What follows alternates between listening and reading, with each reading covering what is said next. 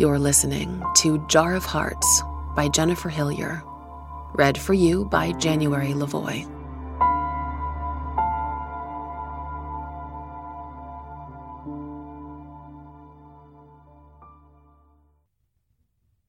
Gio listlessly picks at her soggy oatmeal and burned toast as her bunkmate sits across from her at the table in her usual spot. She starts her job in the hair salon today, which, relatively speaking, should have been something to look forward to. But all she wants is to find a quiet spot and hide. If Bernie was in a good mood yesterday, she's in an even better mood today. Gio's managed to avoid making eye contact up till now, but when their eyes finally meet, the mammoth smiles. Not taking her eyes off Gio, Bernie waggles her fingers, then makes a show of putting them to her nose and inhaling deeply. Then she inserts her first and middle fingers into her mouth and sucks. The women at their table laugh at the obscene gesture, albeit nervously. Gio's stomach turns. Before she can stop herself, she vomits into her tray and all over the front of her own shirt, and learns that oatmeal looks exactly the same coming up as it does going down. Shit! The inmate sitting beside her jumps out of her seat. You disgusting bitch! A corrections officer is at her side a few seconds later. Get up, Shaw, he says, his face a mask of revulsion as he surveys the regurgitated oatmeal all over Gio's shirt and pants. Do you need to go to the infirmary? What happened to your face? Gio's cheekbone is purple from where Bernie slammed her fist into it a few hours before, but it only comprises a fraction of the pain she's feeling. She shakes her head, still feeling nauseated. The last thing she wants is to be checked over by a nurse. She absolutely does not want to be touched. Everyone's eyes are on her, including the mammoths. Just a shower, I think. I'm fine. Go straight to the bathroom. Clean yourself up. He speaks into his shoulder where his walkie-talkie sits. Janitorial and chow hall stat. Gio leaves the cafeteria, humiliated, while the other inmates smirk. She doesn't have to look at Bernie to know that her bunkmate is laughing along with the others. She showers by herself in a tiny stall with a ripped curtain, wearing her rubber flip-flops. The shower is cranked all the way up, but the temperature never gets hotter than lukewarm, and the water will shut off in 8 minutes whether she's finished or not. Working fast, she uses her bar of soap on both her hair and her body, as someone's already stolen her shampoo. She scrubs her skin raw with her fingernails. When the shower shuts off, she opens the curtain a little and feels around on the outer wall for her towel. It's not hanging where she left it. She pulls the curtain open wider and jumps when she sees someone standing there, leaning against the counter across from the stall. Gio's towel is draped over her arm. It's the black woman from the day before. She has no entourage today. They're alone in the bathroom. "I'm Ella Frank," she says. When Gio doesn't move, she holds out the towel. "You must be freezing." Gio is cold, but there's no way to reach the towel without stepping out of the shower. She finally does, dripping wet, and the woman hands it to her. Gio wraps the towel around herself quickly, trembling. But it's not just from the cool air. She's aware of Ella Frank's reputation. Everyone in here is, though up till this point, Gio didn't know exactly which inmate she was until the woman said her name. And now here they are, standing in front of each other, and Gio is practically naked. She has no weapons to stab with, no boots on her feet to kick with. She doesn't know what this woman wants from her, but she does know she can't handle being raped again. She'd rather die. "I'm not going to hurt you," Ella Frank says. "I'm not the mammoth." Gio's throat closes up. "You know?" "I have eyes and ears all over." "Why didn't you say anything to me yesterday?" The words are out before Gio can stop them, and she winces at their bluntness. "It's not my job to protect you. Unless you want it to be." The woman fixes her gaze on Gio. It's intense, unblinking. They're about the same size. If anything, the black woman is a bit thinner. But Gio has no doubt Ella Frank could kill her without breaking a sweat. "You know who I am?" Gio nods, the full story coming back to her. In her media photos as the wife of drug lord James Frank, Ella was always impeccably dressed with long black hair and bright fuchsia lipstick. The prison version of Ella Frank is more subtle. The weave is gone, the hair is short, the lips are bare, the clothes are the same prison scrubs everyone else wears. But she looks just as dangerous. It's in the way she stands, the way she speaks, the way she's looking at Gio now.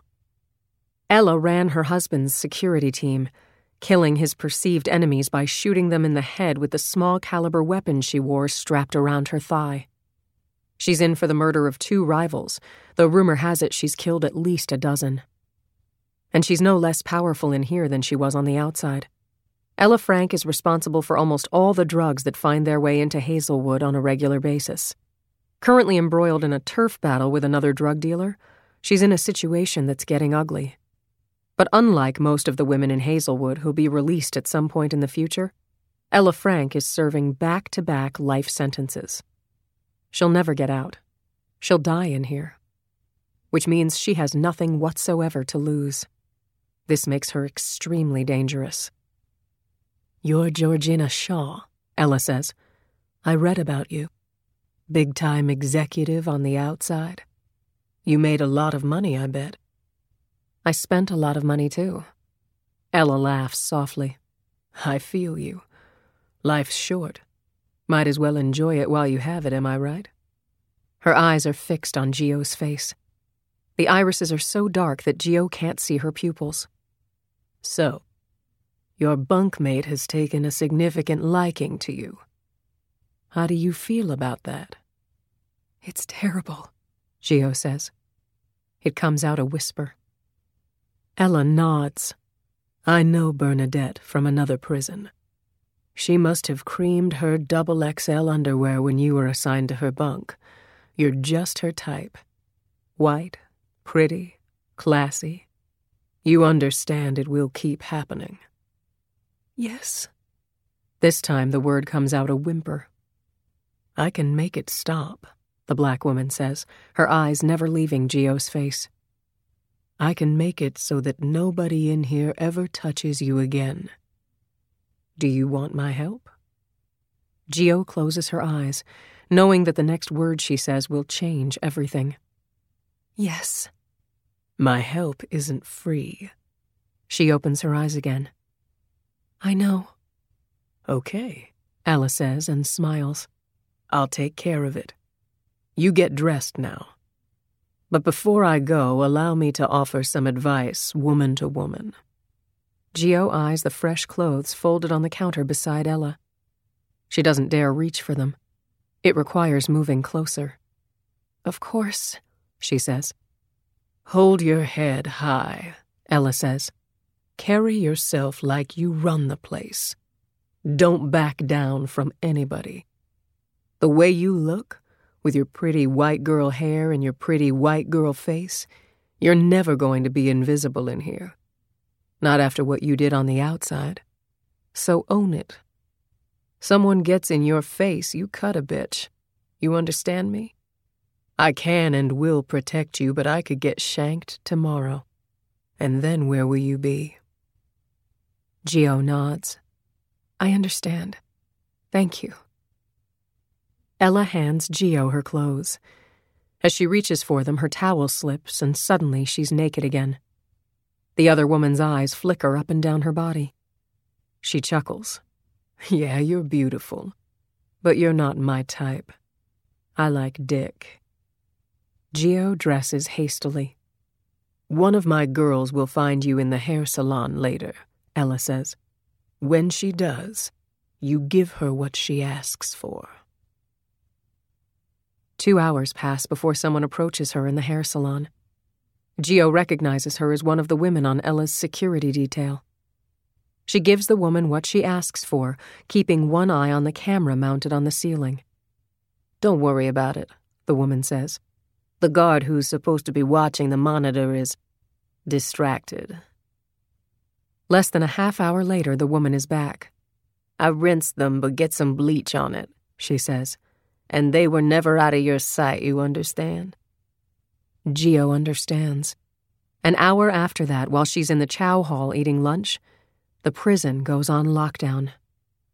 Bernadette Novotny, also known as the Mammoth, is dead.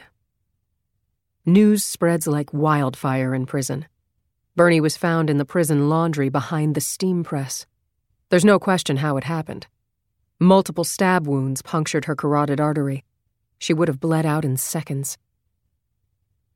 Gio lies on the floor with her hands beside her head, alongside the other inmates in the chow hall. The guards are searching for the murder weapon and pulling Bernie's known enemies, of which there are many, into the office for questioning. But they won't solve this. The shears that Gio gave to Ella's associate were bleached clean and locked back in the drawer before she left for lunch, by the same CO who signed them out to her earlier that morning. Over the course of the day, with no other leads, the guards question women in the big room one by one. They start with Gio, since it was her bunkmate who died. She says the same thing everyone else will say. She saw nothing, heard nothing, and has no idea who might have done it. She ignores the looks and whispers from the other inmates, and for a brief moment considers pointing the finger at the woman in the next bunk over, who knew Gio was being raped and did nothing. She decides against it. Had their positions been reversed, Gio might have done the same thing. Later in the day, the body is finally moved. The lockdown is lifted, and life in prison returns to normal. But now it's a new normal. With the bunk above her empty, Gio sleeps. For the first time since she's been at Hellwood, she sleeps a full 8 hours. The next morning at breakfast, Ella Frank sits down at her table in the chow hall. She smiles at Gio. Gio smiles back. They sit across from each other like two old friends, eating their overcooked sausage and rubbery eggs. "How's it going, Georgina?" Ella asks pleasantly. "You look rested." "I slept well," she answers. "And my friends call me Gio." Ella chuckles. "So we're friends now? And here I thought we had a simple business deal. I perform a service, you perform a service. Quid pro quo. That's how it works in here."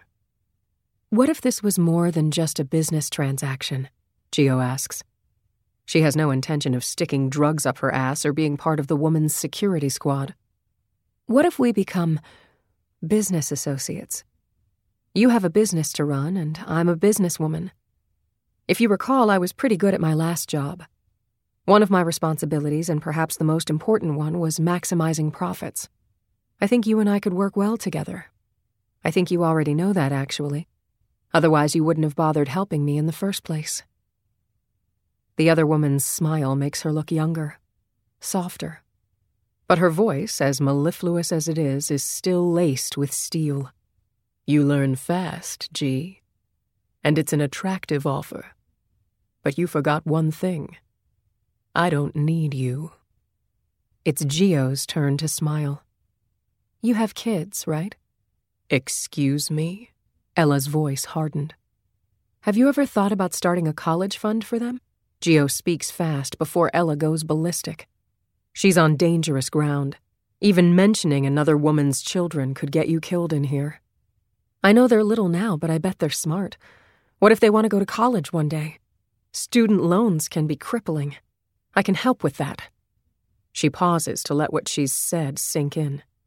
"There's no reason your family can't thrive financially in a legitimate way. I can help you create a nest egg for them, something they can build on when they're grown."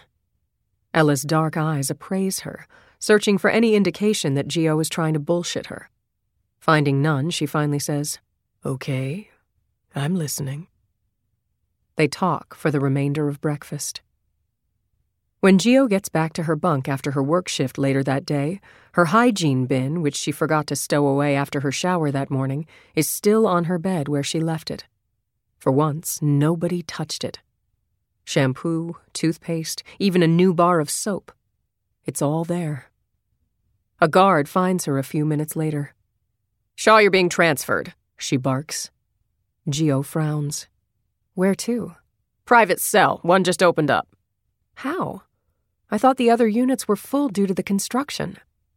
The CO raises an eyebrow. "You want it or not? Get your shit and meet me in the hallway." Once again, Gio collects her things.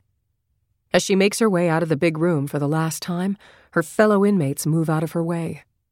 A few of the women even avert their eyes after making eye contact. It's a sign of deference, a sign of respect. In the real world, you earned it through hard work, admiration, loyalty, and sometimes love. In prison, there was only one way. You earned respect through fear. In her new private cell, Gio finds a cell phone tucked under her mattress, just where Ella Frank said it would be. The letter looks innocent enough from the outside. Plain blue envelope with her name, DOC number, and the address of Hazelwood Correctional Institute written in neat, even letters. The name and return address is one Gio doesn't recognize. She opens the envelope, which contains a single sheet of matching blue paper, folded carefully, and more of that neat handwriting. She begins to read. 30 seconds later, the letter is stuffed back inside its envelope, and the envelope is shoved into the middle of a book that she's read twice already. The book is then placed on the shelf above her desk, never to be touched again. She looks down at her hands. They're shaking. He wrote to her. God damn it. The memories threaten to flood in, to break the barrier that Gio has spent years constructing around her head and her heart. She doesn't want to think about him. It's always been so much easier to pretend he's not out there somewhere. Her ability to compartmentalize the different pieces of her life is the only fucking reason she's sane. No. No, no, no. God damn it. She feels something on her face and touches it, and is shocked to discover that she's crying. God damn it. Bad time? The inmate from the cell next door is standing in her open doorway, watching her with a concerned expression. The older woman is in her late 50s, a sprite of a lady with bright burgundy curls and an expressive mouth that's always laughing, eating, or cussing, sometimes all three at the same time. Ella Frank might be Gio's business associate, but Kat Bonaducci is Gio's friend. The first real girlfriend she's had in a long time. The last one was Angela. Kind of, Gio says, but she waves her in. What's up? I want to take a new picture. For the pen pal thing I told you about. Can you do my hair? She holds up a box of nice and easy hair color, the only kind you can purchase from commissary. Write a prisoner? You sure it's not really called date a prisoner? Gio wipes her eyes. Sure. I have a bit of time before my first appointment. Kat follows Gio out of the cell. They buzz to be let out and head down to the education wing where the prison hair salon is located. Kat also brings her small bag of cosmetics. She'll probably ask for help with her makeup, too. Inmates are technically allowed only 6 makeup items each, but it's a moronic rule that the prison never enforces. The better women look, the better they feel. The better they feel, the higher the overall morale. And when morale is high, incidents of violence are low. The salon is really just a small, plain room with a wash sink, chair, small desk, and mirror. Inmates have to buy their own hair color from commissary, and Gio only has access to the shears after a CO unlocks the drawer and signs them out. She opens the box of Nice and Easy and starts mixing Kat's color. "What's going on with you?" Kat asks, as Gio begins to apply the hair color to her friend's gray roots. "Were you crying?" Gio doesn't answer. She doesn't want to talk about the letter. The past needs to stay in the past. It's the only way to keep moving forward. "Maybe. Now shut up and let me work my magic." "You never did tell me how you got so good at doing hair and makeup," Kat says, closing her eyes as Gio works. The fumes are strong. "I thought you had a desk job on the outside." "I went to beauty school for a year, in between college and my master's degree." "You're shitting me." Gio smiles. "That's the exact same thing my dad said. When I told him after graduation that I'd enrolled at the Emerald Beauty Academy, he thought I was joking. He thought it would be a waste of time." Actually, the exact thing Walter Shaw had said to her was, "Beauty school is for people who can't get into college, Georgina. You have a degree, for Christ's sakes, and you're attending a school that takes high school dropouts?" But she doesn't want to say this to Kat, who never finished high school. It was fun, she says instead. I spent 5 days a week learning everything there was to learn about makeup and hair. After that, I landed an internship at Ship Pharmaceuticals, and the rest, as they say, is history. They have an MBA reimbursement program, so I took advantage of it and worked my way up. Telling Kat the story makes her think of Andrew. It's been 2 months, and her ex-fiancé's name is still on her approved visitors list. She never bothered to take it off. It means going down to the visitor's office and telling them to remove his name, and Andrew Ship, bless his rich, white, and titled ass, doesn't deserve the ounce of energy that would take. Not that she wishes him ill. She just doesn't wish him anything at all. Her dad always said that you only get one real chance at love, and if that was true, Gio had wasted hers at the age of 16 on a boyfriend who'd turned out to be a serial killer known as the Sweet Bay Strangler. She remembers thinking it was such a silly name when Kaiser Brody first told her about it, the day he'd come to arrest her. They were sitting across from each other in the interrogation room at Seattle PD. Fred Argent, the head of Ship's in-house counsel, was seated beside her, way out of his depth as Kaiser explained what her old boyfriend Calvin James had done. It didn't sound so silly anymore. "Wait," Fred had said, looking every inch the corporate attorney he was trained to be, late 50s, white, and completely outraged at the thought that one of Ship's own was being treated like a common criminal. "I thought you were arresting Miss Shaw for the murder of someone named Angela Wong." "We are, but that's not the only crime Calvin James has been charged with," Kaiser said. "He's murdered 3 other women that we know of over the past decade." Gio drew in a sharp breath. Immediately, Fred leaned over to whisper in her ear. His breath was rank with stale whiskey. It was no big secret that the old lawyer kept a bottle of Jack Daniels in his desk drawer. He'd probably taken a couple of shots before meeting her here. "I've called Daniel Attenbaum, the best criminal defense attorney in Seattle. He'll be here shortly. Andrew said not to worry about anything. He'll cover all the expenses out of his personal account. In the meantime, say nothing, okay?" Gio nodded. Kaiser was watching the two of them with amusement. Then he opened the manila file folder on the table and pulled out the photos. 2 of them, both 8x10s, full color. Keeping them side by side, he pushed them across the table. "Angela Wong," he said. Fred Argent looked at the photos and blanched, his eyes darting back and forth between the 2 pictures several times. Gio glanced down, drew in another breath, and then averted her gaze. It was exactly as horrific as she imagined it would be. "My God!" The lawyer put a hand over his mouth. "Is that—" He didn't finish the sentence. He couldn't. Fred spent most of his day in a cushy office, drafting contracts, reading fine print, and discussing the legal aspects of the pharmaceutical business. He looked positively traumatized. Then again, a photograph of a pile of human bones and tattered clothing would traumatize anyone. "Her purse was buried with her," Kaiser said, speaking to Gio. "It contained her driver's license and her high school ID card. Also her camera. There's no doubt it's her." Gio said nothing. "Remember that camera?" Kaiser smiled. "Some fancy thing her dad won in a golf tournament? Small, but not digital. They didn't really have digital cameras for the consumer back then. It was a 35mm. She was always buying film at the 7-Eleven, always carrying it around, taking pictures of everything.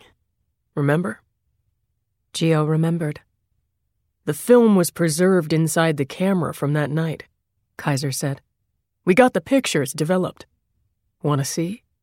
You and I are in a whole bunch of them. It's a real blast from the past." Internally, Gio shook her head rapidly. Externally, she didn't blink. "Come again," Fred Argent said. "I'm afraid I don't understand any of this. You're speaking to Miss Shaw like you have a previous relationship with her. Do you 2 know each other outside of this situation?" "Catch up, dude," Kaiser said nonchalantly, and Gio almost laughed. It was something he used to say in high school. "Miss Shaw and I go way back. We were, how do the kids put it now? BFFs back in the day.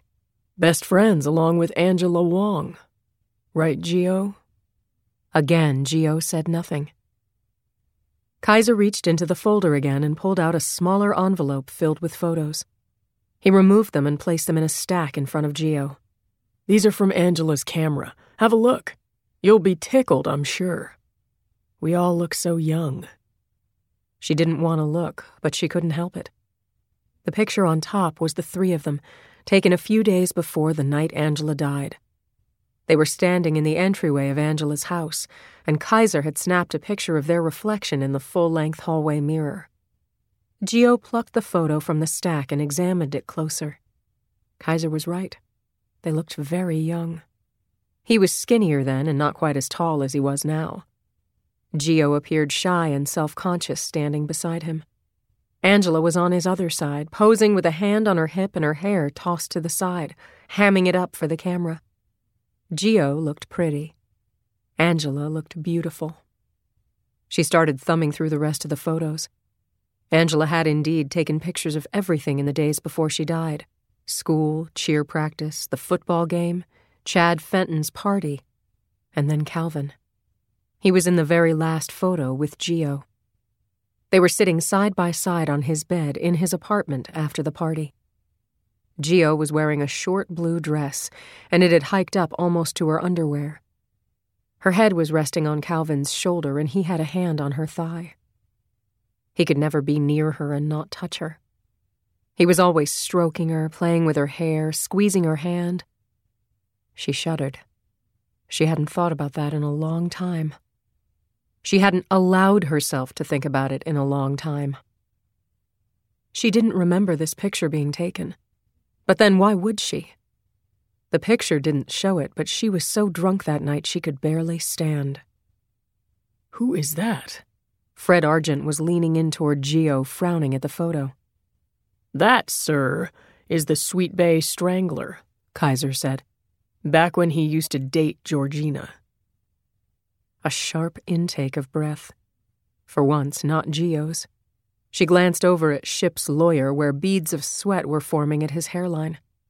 The man's blood pressure was probably up 20 points, no doubt because his CEO's fiancée was in major trouble here. And he was stuck with the task of protecting her, something he obviously wasn't cut out to do. What's so crazy is that discovering Angela's remains after all these years allowed us to solve 3 other murders just like that. Kaiser snapped his fingers for emphasis. We already had his DNA in the database for 3 other murders, but no ID. But then we developed the pictures in Angela's camera. Imagine my shock, my utter fucking shock, when I realized Calvin James was with Angela the night she died. As were you. But that doesn't mean she... Fred began, but Kaiser raised a hand. Now we had an ID on a possible suspect, the detective continued. We tracked Calvin down, arrested him at a diner in Blaine. You know where Blaine is, right? Right by the Canadian border? Fucker was about to cross into Canada. Had a passport and everything. Had he done that, we might never have caught him. Guess what he was eating when we caught him? Guess. Gio said nothing. A salad, Kaiser said. Isn't that funny? Because you never think about what serial killers eat, do you? I mean, other than Jeffrey Dahmer. Fred Argent paled. Sorry, bad joke, Kaiser said with a smirk, not sorry at all. But it turns out psychopaths are just like you and me in some ways. They watch their waistlines, they care about their blood pressure. Did you know that something like 5% of all CEOs can be classified as psychopaths? I read that somewhere. It was 4%. Gio had read that book too. And you were on the fast track to success at your company, weren't you? How many people did you step on to get there? I've been keeping tabs on you. Does your rich heir to the throne fiancé know your secret? Kaiser's voice was polite, but there was no mistaking the edge that lay right beneath the surface. Had you gone to the police the night you killed Angela, you might have saved 3 more lives from being taken. Calvin James was 21. You were only 16. You could have struck a deal and you might never have seen the inside of a jail cell. You could have spared her parents 14 years of agony of not knowing where their daughter was or what happened to her. You would have spared her friends the pain of all those unanswered questions, because all this time you knew, Georgina. You knew. You knew. The last two words weren't shouted, but they might as well have been. Gio winced as if he'd slapped her. Want to know what he did to the other 3 women? The women he killed because you never said anything? Kaiser was breathing fast now, his chest heaving. He pulled more photographs out of the file folder and shoved them across the table. The pictures are gory, the bodies discolored, bloated, because death was ugly. He raped them first, then he strangled them, and then he buried their bodies in the woods. He probably figured he got away with it once and it turned him on, so why not do it again? And again, and again. You murdered your best friend and then you went on with your life like it never fucking happened. The words stung. Gio felt herself sag into her chair. I loved her, she whispered again. You know that. Georgina, stop speaking, Fred said to her. His phone beeped and he checked the text message. God damn it, Attenbaum is stuck in traffic. He'll be another 20 minutes at least. Not another word until he's inside this room, you understand? Calvin says you secretly hated her, Kaiser said. Gio's insides tightened. Calvin's here? He was for a while, but he's been moved. Her old friend leaned forward, his eyes never leaving Gio's face. You wouldn't recognize him right now. He's got long hair, a thick beard. I'm sure he'll clean himself up for the trial. He said that back then you and Angela had a rivalry going. And it's funny because as soon as he said that, I realized he was right. I was always playing the peacemaker with you guys, but I just thought all the bickering and competition was a girl thing. I never wanted anything bad to happen to her, Gio said. Jesus Christ, Georgina, please, Fred Argent said, glaring at the closed door as if he thought he could summon Daniel Attenbaum through sheer willpower. The good news is the DA doesn't want you, Kaiser said, saying the line that every cop used in the movies. They want Calvin. How am I supposed to help? She asked. Fred Argent sighed deeply and placed his head in his hands. Testify, Kaiser said. The district attorney will agree to a plea deal in exchange for your testimony. But you need to make a decision quick before the DA decides she doesn't need you. Georgina, Andrew said... Fred began, but she shook her head. It doesn't matter what Andrew said. Gio took a deep breath. You can go now, Fred. I'll wait for Attenbaum. If you see Andrew, tell him I love him and that I'm grateful for his help and support and that I'm sorry for any embarrassment I caused. Go ahead and put together my severance package. I'll sign off on it tonight. Severance package? The lawyer looked completely caught off guard. Gio turned to him and managed a rueful smile. I have to disassociate myself from the company, of course. All of this will be terrible publicity for SHIP. But I'd like you to treat me fairly. I've been a valuable asset and I want what I'm entitled to. I think 1 year's salary plus the bonus I would have received is reasonable. That's premature, Fred said, his mouth slightly ajar. Andrew will... The trial will be public, I'm sure. However, if I sign a non-disclosure agreement, which I'm happy to do if the settlement is fair, we can prevent my personal situation from affecting SHIP. Talk to Andrew. I'm sure he'll agree it's best for the company. She caught Kaiser's look, knew what he must be thinking. It was a hell of a time to be making a business deal, but she would never have made it to the executive level of a major corporation by the age of 30 without the ability to negotiate under pressure. Thankfully, it's a transferable skill, one that will make all the difference between surviving prison and dying in here. It's also self-preservation. Her corporate career is over. The best she can hope for is to take the settlement and invest it, adding whatever she and Ella make to the pot. By the time she's released, she might have enough to start over. She could always renew her cosmetology license and open a salon. She puts the finishing touches on Kat's face, then hands her friend a small plastic mirror. You're done. Take a look. Kat checks her reflection and nods her approval. Where did you go just now? You zoned out. Did you hear anything I said in the last 10 minutes? Sorry, Gio sighs. It's been that kind of day. It's Hellwood. Every day is that kind of day. Kat stands up. I'm off. Catch you in Chow Hall. Ta-ta. Kat practically skips out, a small woman with a heart and spirit so big, Gio wishes they could know each other outside these prison walls. The older woman has made some giant mistakes in her life, but Kat's a good person. Gio's next client is not a good person. She takes a seat in the chair and hands Gio a few pages ripped from old beauty magazines they keep in the recreation room. Gio listens politely, trying not to think about how the woman and her husband used to own a daycare where they would film the children naked and upload the footage to a child pornography site. The woman is serving out her sentence in protective custody for her own safety and is allowed 2 haircuts per year. Her husband was beaten to death in the men's prison 2 years ago. The pedophile tells her she wants bangs. This is Gio's life now, surrounded by all manner of wicked human beings who do nothing to make the world a better place, who take and take and take, giving absolutely nothing back. And in a lot of ways, she's no better than they are. This is exactly what she deserves.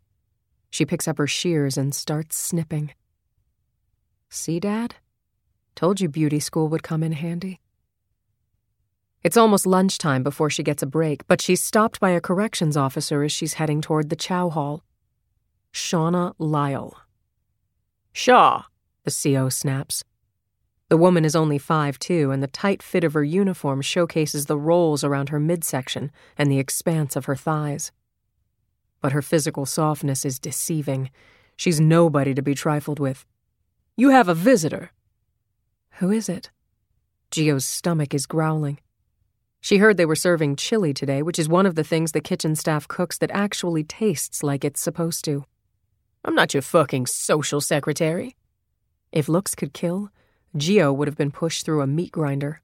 You want to see him or not? It's probably her father, but he usually visits on Sundays. Gio's in no mood to socialize, but she follows the guard down the hallway toward the visitors' lounge, an open area with a dozen tables and chairs and a row of vending machines across the side wall. There's even a play area for the kids and a nice view of the gardens behind the prison. Not in there, the CO says. There.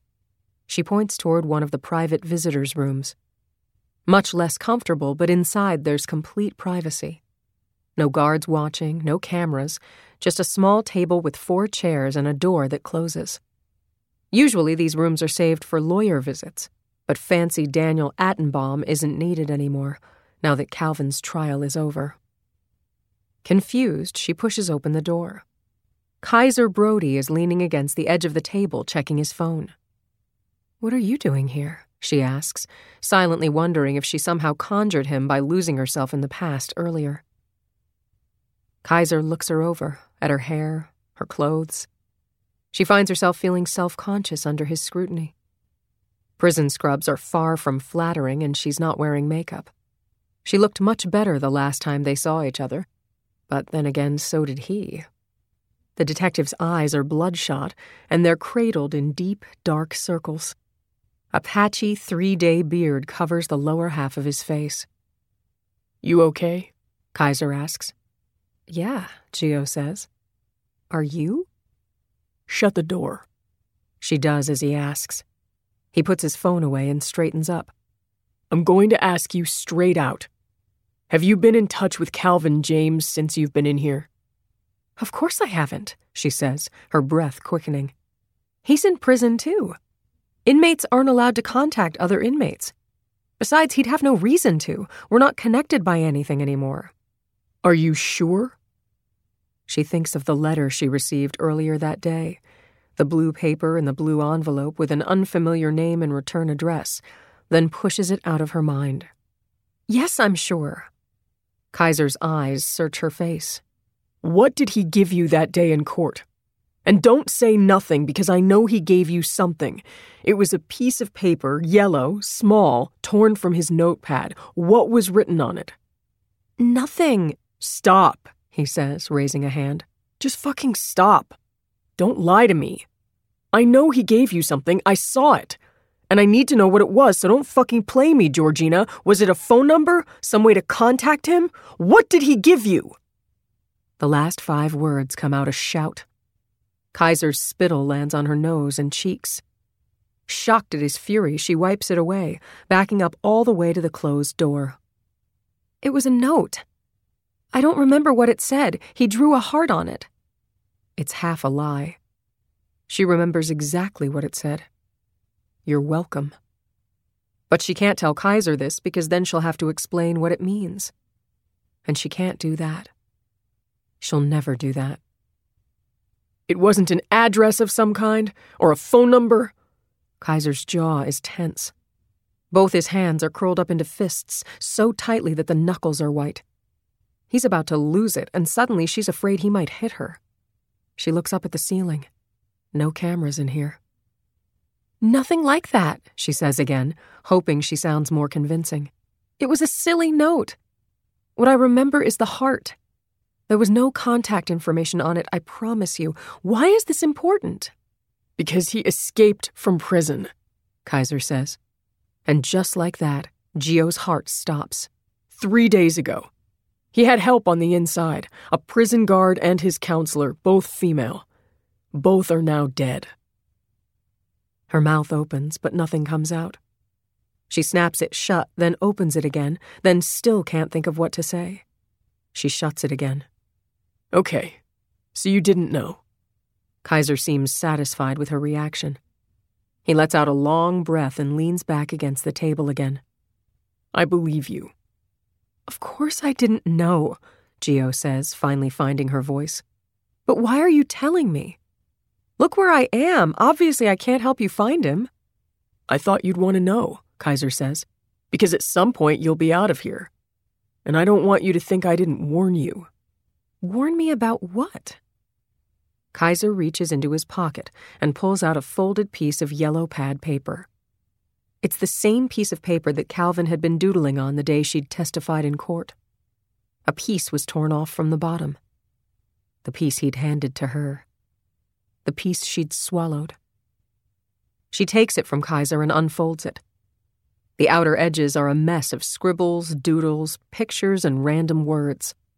But right in the center, Calvin drew a large heart. And inside the heart, he'd written 2 initials in flowing cursive. G.S. Her heart stops for a full second, then starts beating again triple time. She works hard to not let her reaction show. I feel strongly that he's going to try and contact you, Kaiser says, rubbing his face. He looks exhausted. I don't know how, but when he does, I need you to tell me. The blue letter flits through her mind again, then flits out. Gio hands the paper back to him. He won't, she says, so defiantly and authoritatively that she almost believes it herself. He has no reason to. Now I have to go. If she doesn't leave now, he'll see right through her. She turns away and opens the door. Georgina, Kaiser says, take care of yourself in here. She pauses, then turns to her old friend one last time. With the badge on his hip, the worn leather jacket, the scruffy face, he looks like a stranger. Maybe he loved her once when they were kids, but that was a long time ago, when she was worthy of love. Everything's different now. It hurts to look at him. He reminds her of the person she used to be. I don't want to see you anymore, Kai, Gio says softly. Please don't come here again.